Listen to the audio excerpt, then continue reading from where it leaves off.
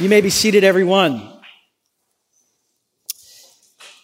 As I mentioned, the Sunday before Thanksgiving is our testimony service. It's a Thanksgiving service. And so our verse today is one simple verse. It's Psalm 136, verse number 1. And this is what it says. It says, "Give thanks to the Lord, for he is good. His love endures forever." Give thanks to the Lord, for he is good. His love endures forever. Let's say that together. Give thanks to the Lord, for he is good. His love endures forever. That's a wonderful Thanksgiving verse there for us. There's a Christian mystic by the name of Meister Eckhart. And he wrote a prayer, a statement that he's known for, where he said that if the only prayer we offer to God is thank you, that would be enough. If we lived our lives and every single day the only thing we said is thank you, that would be enough. Because there's something profound when our lives are marked by gratitude. There's something profound when our lives are marked with thanksgiving. There's something that happens in our soul. There's something that happens in our relationships with others.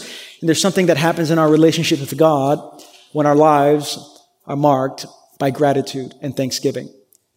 Now, there's a lot of pain in the world, and whenever there is pain, we are called to lament. At the same time, there's a lot of good in the world. And whenever we come across goodness, we are called to thanksgiving and gratitude. Gratitude, very simply stated, is the knowing awareness that we are the recipients of goodness.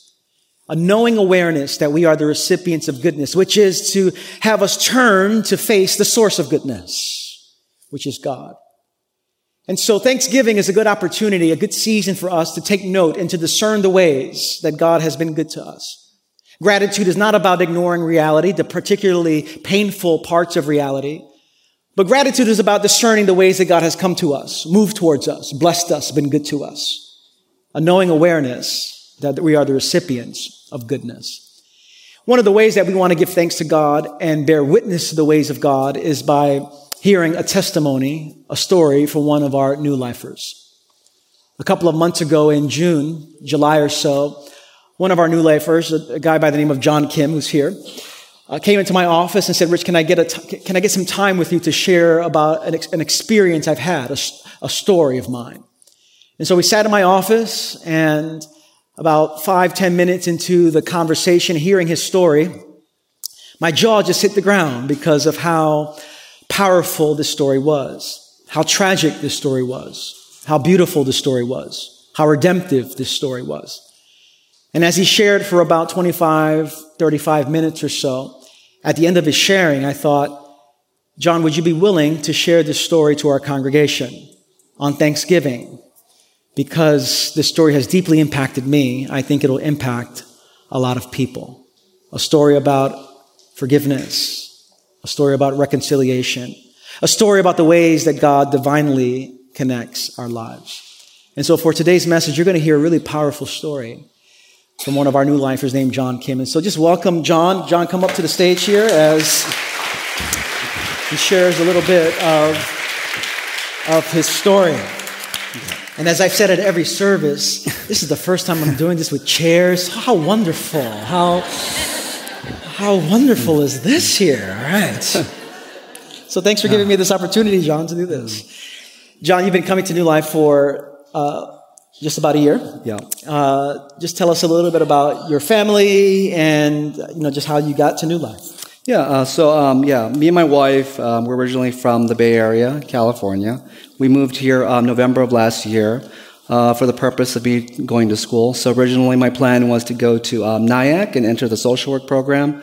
But just very last minute, I felt God was calling me to actually go into the seminary and pursue calling my ministry.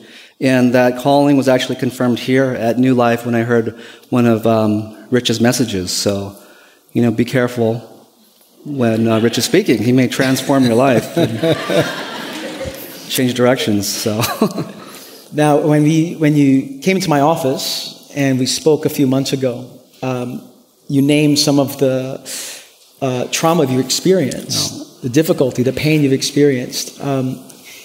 even before you were born. Yeah. Just some of the tensions within your family. Can you just speak to that a little bit? Yeah, so I mean, I come from a family of just a lot of dysfunction. It's from the very beginning. When my mother, my father, they first met in Korea. Within the year, my mother was pregnant after she met him, but she had found out that my dad was being unfaithful, that he was having an affair. And, he was, but just being just a terrible person. I mean, he was also stealing money from her, just things like that. Just not the greatest, potential spouse. But, my mother, she didn't want to have anything to do with him, so she wanted to have an abortion. And, back then she was not a Christian, but she had one friend who was a Christian, and the friend was trying to convince her not to do it. But my mom was like, no, I don't have anything to do with him. I'm going to do this. And so her friend was like, okay, but if you're going to do it, let me at least help you and set up the appointments and, help you out here, because you never know with these doctors. So my mom goes to her first appointment, and the doctor says, I can't do this. It goes against my conscience. I'm a Christian. She's like, okay. So she goes, at the second appointment, same thing. Doctor says, I cannot do this. I'm a Christian. So then it dawns, she's like thinking, okay, my friend is setting up. I see she's setting me up with Christian doctors, so I don't get this abortion. And so she makes the appointment herself. She finally finds a doctor who'll do it.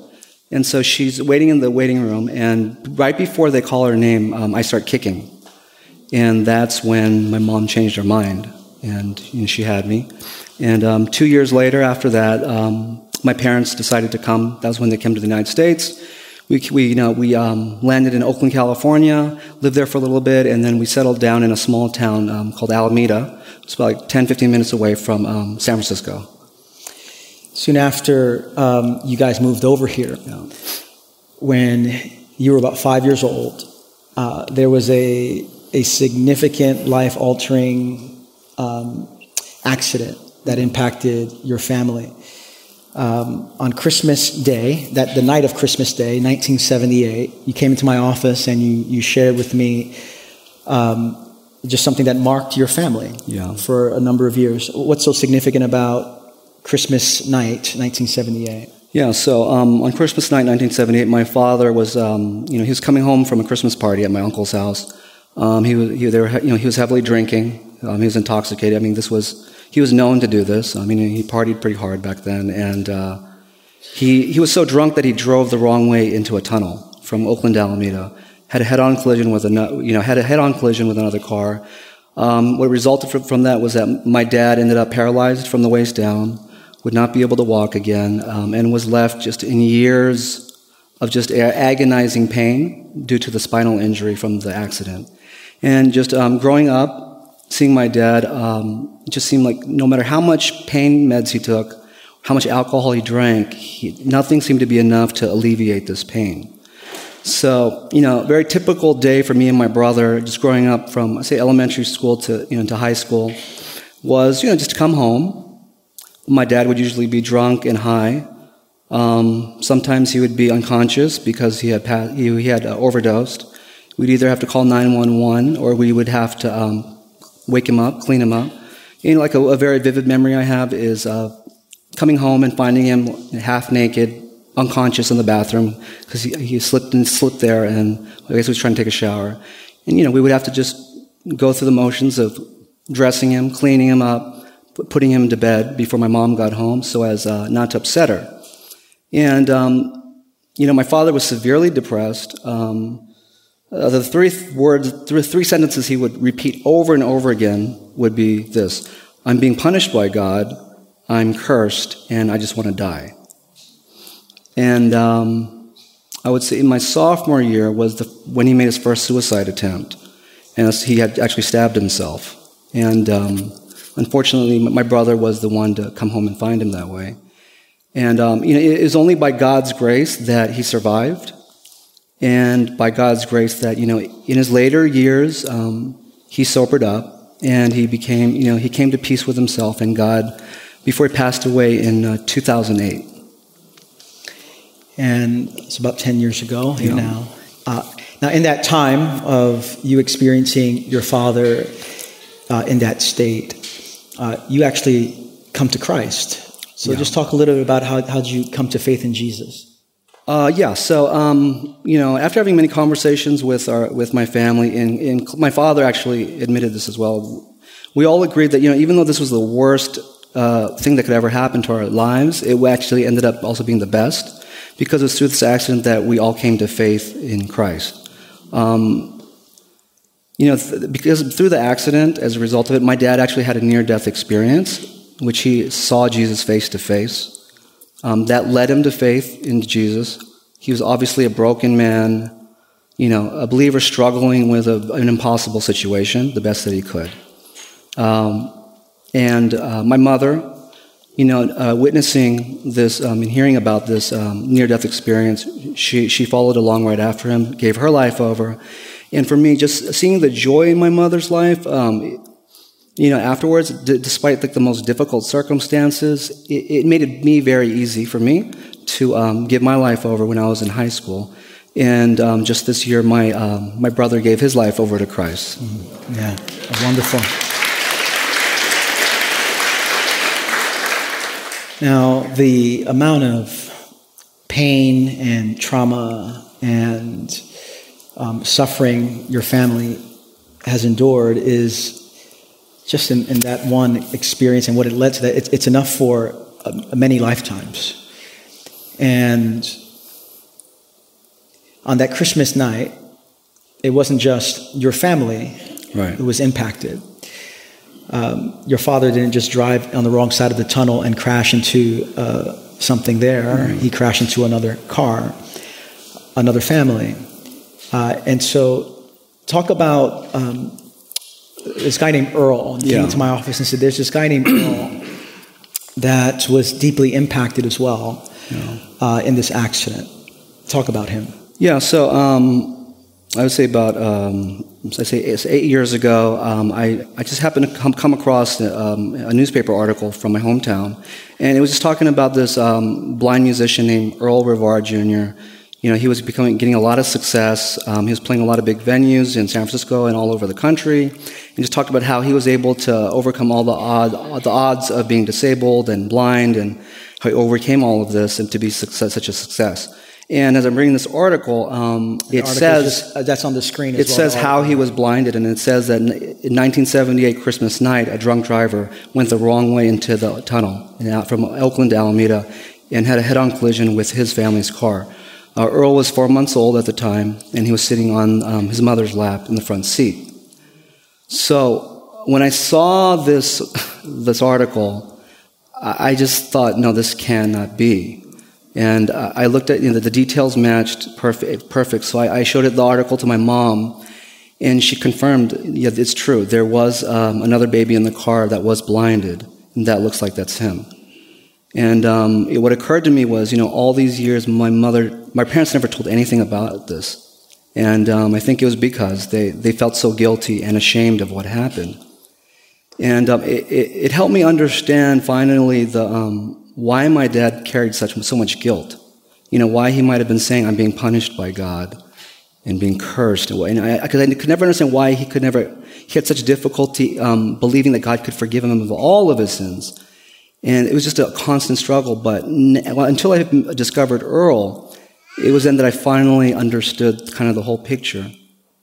And I just remember after that article, I just prayed for him. And I just said, God, I just pray that he would have a relationship with you and that you would take care of him, bless him, and just restore his life because of the damage that my dad had done. Now, some 8 years later, actually a couple of months ago or so, Peter Roden, Pastor Peter, comes up to you, or I believe that's how it came up, and you're in seminary now, and you're thinking about ministry opportunities, and a conversation ensues about you giving a class or something like that. Tell us about that conversation and what what was the next step out of that there? Yeah, so Peter asked me if I wanted to lead a Bible study, and I kind of said, okay, and I chose the topic of suffering and grief because it's something that I'm familiar with. It's close to my heart. It's kind of part of my testimony. But as I was preparing the study, I thought about Earl, the story of Earl, because earlier this year, my wife kind of brought him back up again. And she just said, like, whatever happened to that guy Earl, that story you told me a long time ago? I was like, oh yeah, what do you think what has he been up to? So I looked online and I started doing some research, and I come across a YouTube video. And in the YouTube video, it's basically Earl giving his testimony of how he comes to Christ, and how he's grown in his faith, despite the challenges and difficulties and just the pain that he experienced being blind. And I'm watching this video, and he's describing my dad. He does this drunk driver who crashed into his family's car in 1978 on Christmas, and how he was blinded at 4 months old. And he just describes, just the pain that he experienced and the struggles of that. And, he talked about the pain of going to elementary school for the first time with a cane and having the kids bully and pick on him because they didn't understand why he was different. He described the pain of, he described the pain of his mom dying when he was in high school.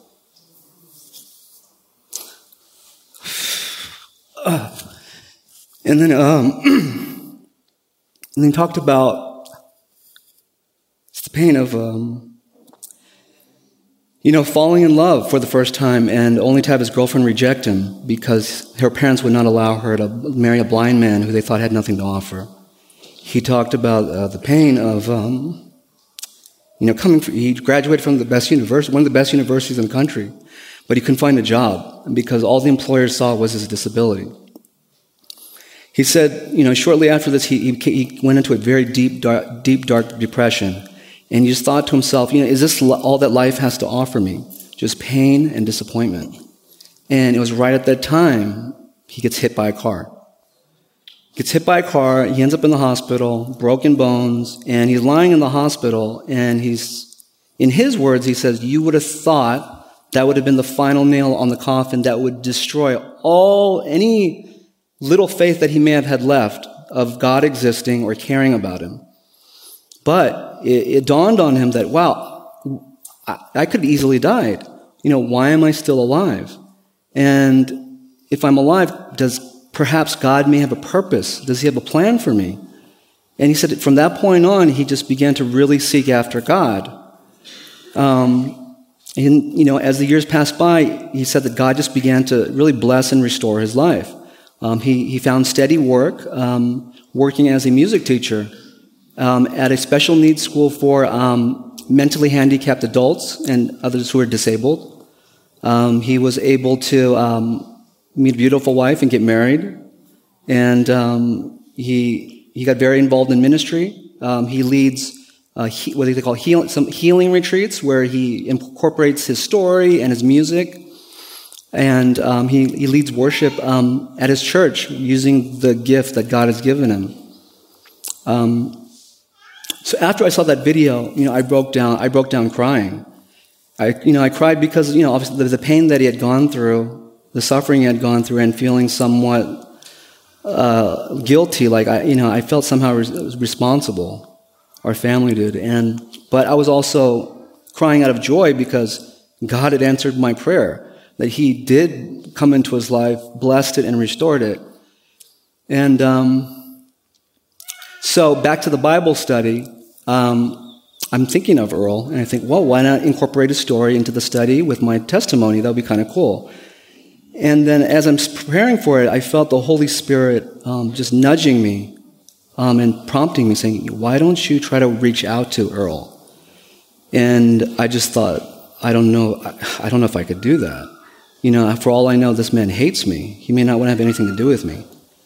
And after a lot of prayer, I got the courage. I found his phone number on his website, and I called him. And I was very nervous and just rattled. I didn't know what to say, and so I left like a very creepy voicemail. And the voicemail was, as I said, "Hi, my name is John Kim. I'm really into you. I'm really into your music and your story, and we have a deep connection. And I think if you call me, I can explain this, in more detail. And I hung up, and I just thought, oh my gosh, he's never going to call me back. And surprisingly, the next morning, I see he calls me back. And he says, hi, this is Earl. You called. How can I help you? I said, man, I don't know how else to tell you this, but it was my father that caused the accident that made you blind. And I just heard a sigh. He just said, I had an inkling it was you. And I said, why do you say that? And he said, well, years ago, my father, he gave me the name of the driver, and it was like a Chang Kim.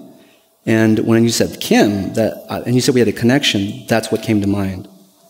And at that time, at that point, I just kind of broke down, and I was like, I don't know what to say. I don't know what I can do to fix this. I don't know what to do. I'm sorry. And he just kind of stopped me, and he said, before you say anything else, I just want to let you know something. I forgive your father. I forgave him a while ago. I put that past behind me. I don't hold any ill will against you or your family. I wish them the best. I don't know what kind of man your dad was, but I assume he was a good man. And I just want you to know that. And I told him, man, you have no idea what that means to me and my family. I told him my father suffered a lot, not just physically, but he suffered with tremendous guilt. And I never understand that guilt until, I met you. I found out about you, and I think he held the guilt of what he had done to you, the damage that he had caused. And so, man, I just thank you so much for forgiving, because knowing my dad, if there's one thing that he wanted more than anything in life, next to not suffering, was to be forgiven by you, knowing him. And, I just want to thank you for that. And then we talked more the next morning, and Earl tells me, yeah, it's interesting. I'm glad that you called because, last year my priest approached me, and he said, have you really forgiven this man who blinded you? And he said he thought he did because growing up in the church, that's what he was taught to do. But he realized deep inside he had not forgiven him, and said that was the first time that he forgave my dad. But he said it wasn't until he verbalized to me over the phone, I forgive your father, to me. Even though my father passed away, I represented him. That he said there was this tremendous weight that was lifted off of his shoulders. And I told him that was the same thing I felt. This weight was lifted off my shoulders. Wow. And, we talked for a little bit, and we just kind of shared our lives with one another, and we discovered we had a lot of things in common. One thing was that, Earl said that when he was from 5 to 9, he prayed every day that God would heal him of his blindness. And by the time he was 9, he realized it's never going to happen, and he experienced just this disappointment with God. And I told him I did the same thing. From the time that I was 5 to 9, I prayed for my dad every day that he'd be healed. Didn't happen. And I also felt that disappointment and that discouragement, wondering if God really was there. Another interesting thing is we were both going to both go to the same college. We were both at UC Berkeley, and we were both probably on the campus at the same time. We may have walked past each other without even knowing. And then another interesting thing we had in common was we both met our wives on eHarmony. So I thought that was kind of cool. So endorsement for eHarmony. eHarmony. Sign up today. So, as we ended our conversation, we both agreed, even though this terrible tragedy happened, we agreed that God was still good and that he was able to use this tragedy for good. And we closed in prayer, and we said, look, let's pray that one day we'll be able to meet face to face, and one day we'll be able to share our story together on stage. Well, as you shared that with me in the summertime, and I was so deeply moved, as I know many of you are moved at this moment. And we wanted to capture Earl's side of the story as well. And so we asked a video person out in California to capture Earl's story, particularly of his encounter with John as well. And someone sent some footage over, and one of our New Lifers edited it together. And so I just want to show you who he is and his encounter with John just a few months ago. And so hit the lights and check out Earl's story. My name's Earl Rivard. I live in San Jose, California. It's Christmas night of 1978. We had spent the day with my grandparents celebrating Christmas. And my parents were driving back to our place, and we were hit head-on by a drunk driver. My parents both kind of walked away from it with minor injuries, but I was a little baby. I was 4 months old. I made it, but I made it with an almost complete loss of eyesight. I experienced a lot of alienation as a kid, and I really had trouble kind of making friends. I had trouble being understood. I can remember just praying day after day after day as a 4 and 5 year old child for a miracle, basically. And then when no miracle came for a long time, God was not my buddy in terms of kind of how I saw him. Just a couple months ago, this was in July of this year, and I see that I have this voicemail, and I it's from a number I don't recognize, and I play it, and I hear this guy on the line. Hi, Earl. My name's John Kim. Years and years ago, my dad read me a newspaper article about the accident that had caused the blindness. And I couldn't remember the name of the guy who hit me, but I remembered that the last name was Kim. And I talked to my wife about it and played her the voicemail, and we talked about it, and we're like, well, let's give him a call and let's see what happens. The first thing he expressed was a great deal of surprise. He just couldn't believe that I'd called him. He kind of hesitated for a minute, and then he just said it. He just said, look, there's no easy way for me to tell you this. My dad is the guy who caused your blindness. And I said, look, John, before we go any further, I need you to know, and I need you to know for sure and for certain that I forgive your dad. As I said those words, I knew that I meant them. Like I just knew in my heart and to the depth of my being that I wasn't just saying it. It was like a release of something that, that maybe I'd been holding on to for a while. My whole life, there was somebody out in the world who had done this thing to me. But to actually hear the voice of his son, to know that this person was reaching out to me, it was just this lifting of this tremendous burden from off of my shoulders, and I could sense the lifting of the burden from his shoulders too.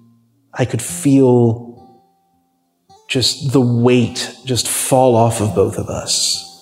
Fly like a bird to the Lord, my soul.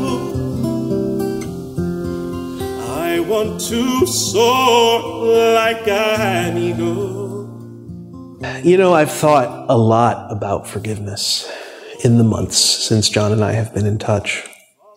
I think that forgiveness is just absolutely essential to our well-being, to our peace. I've just found myself thinking so much about Christ and thinking about the forgiveness that he has offered me. One of the things that I learned in talking to John was that his dad had passed away a number of years ago. As it happens, my mom passed away, and John's mom has passed away as well. And I've thought many times about how much joy they must experience at seeing this wound faced and healed. It's a beautiful thing to meditate on, that kind of heaven is going to be this place where there is no, where any injuries that we may have done to one another they're just gone. They're just wiped away. Though I may journey far away from home, I know I'll never be alone.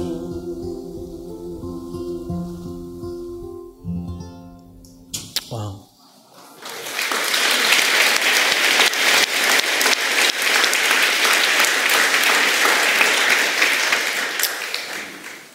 This is our third service.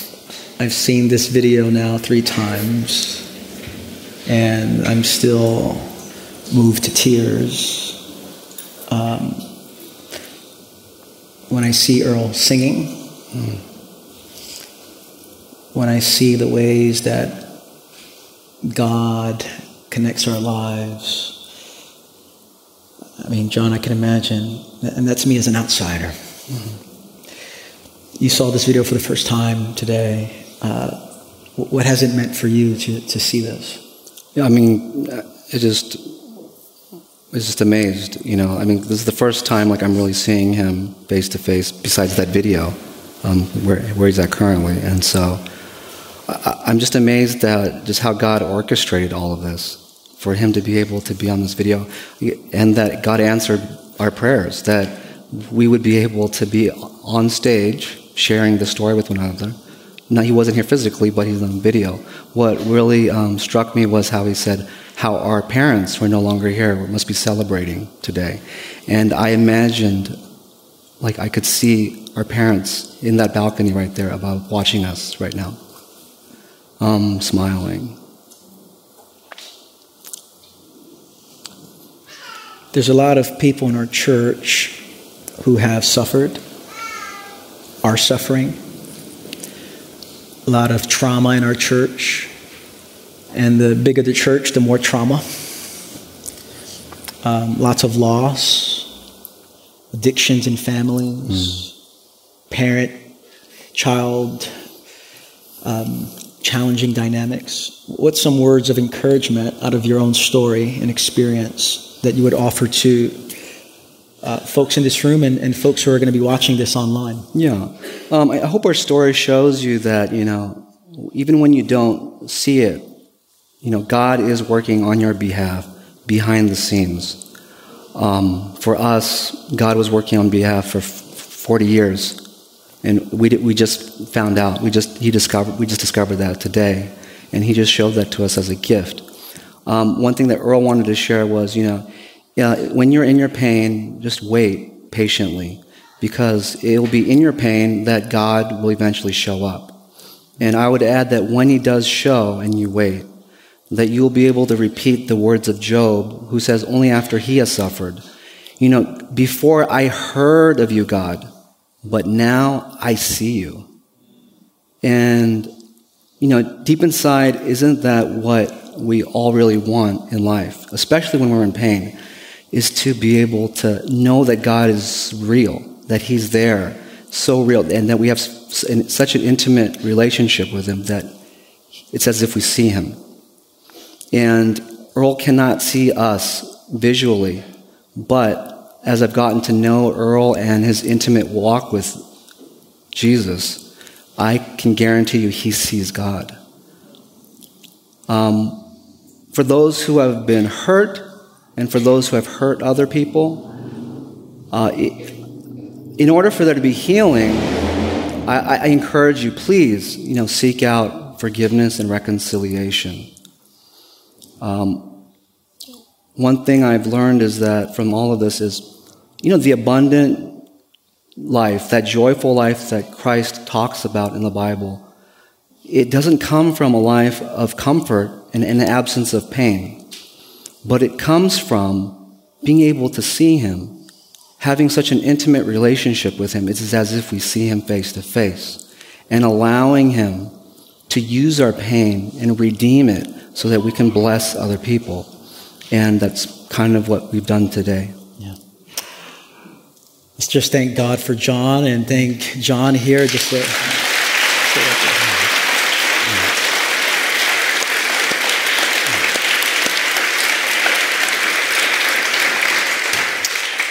I was deeply moved by Earl's act of forgiveness. And I couldn't help but to think about, this is the gospel story. This is the story of the Bible. In our case, in humanity's case, we didn't just blind God, we killed God. We crucified Him for sin. And on the cross, Jesus Christ screams out to the Father, Father, forgive them because they don't know what they're doing.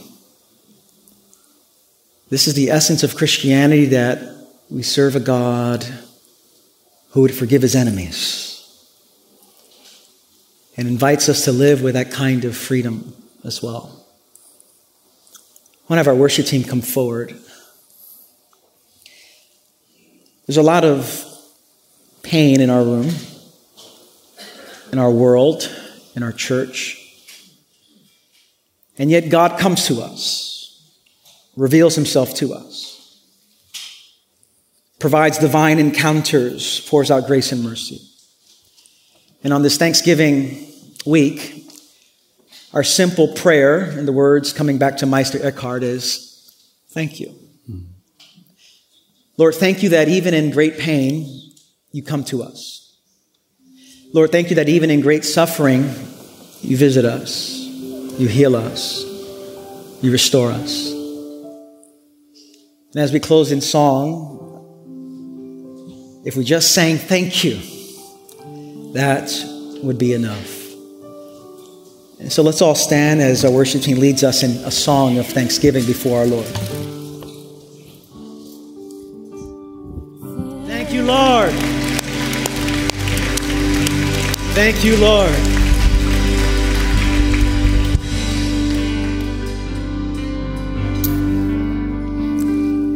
As we close, I want to invite our prayer team to come to my right. Invite those who are going to offer the bread and the cup to come forward as well. And I want to give us just a moment to close your eyes for a moment. And I want you to listen just for perhaps God's invitation to you this day. The circumstances might be different from our lives and John's, but the underlining layers that John spoke to are all realities that all of us have experienced. Whether it's family members dealing with addictions, whether it's trauma that we've experienced or a family member has experienced, whether it's unforgiveness and the need for reconciliation, our circumstances might be different, but beneath the surface, we all have to deal with the same stuff. And I wonder what the Holy Spirit's invitation to you this day is. Maybe it is an act of reconciliation. Maybe it is an act of forgiveness. Maybe it's an act of naming, Lord, this is the trauma I face that I have not come to terms with, that I have not named, that I have not faced, that I have not surrendered to your suffering love. What's God's invitation for you? In just a few days, we're going to be having meals with families, with friends. For some of us, this is a joyful thing. For others, this is a very painful thing. To go back home for some is filled with all kinds of history and pain and suffering and trauma and grief and loss. And as you go into this Thanksgiving week, and on Thanksgiving in particular, we need to name the areas where we need God's power, where we need God's grace. Our prayer team is going to be here. And for whatever needs you have, we want to pray for you. Some of you might not even be a Christian today. You've never said yes to Jesus Christ. And Jesus Christ is calling you by name, summoning you to himself. He has grace and mercy and forgiveness and loving kindness and salvation waiting for you. If only you would say yes to him and follow him. And so for whatever needs you have, we'd love to pray for you. We have Carol here, one of our elders, who will offer the bread and the cup to you as well. And when we take the bread and dip it in the cup, we are reminded of the suffering love of God in the person of Jesus Christ, who says, Father, forgive them because they don't know what they are doing.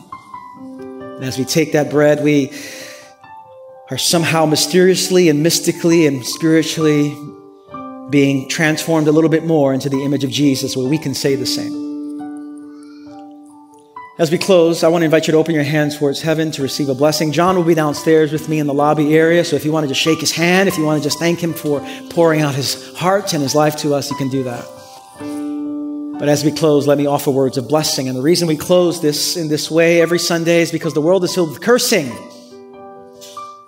And we leave the house of God knowing that the favor of God, the loving kindness of the Father, the companionship of the Holy Spirit is with us. And so with your hands and hearts in a posture of receiving, brothers and sisters and sons and daughters of the living God, may the Lord bless you and keep you.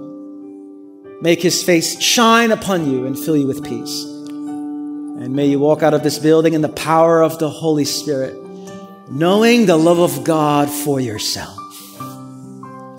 May you experience the forgiveness, the grace, the mercy of Jesus Christ. And may you in turn offer that to the world around you.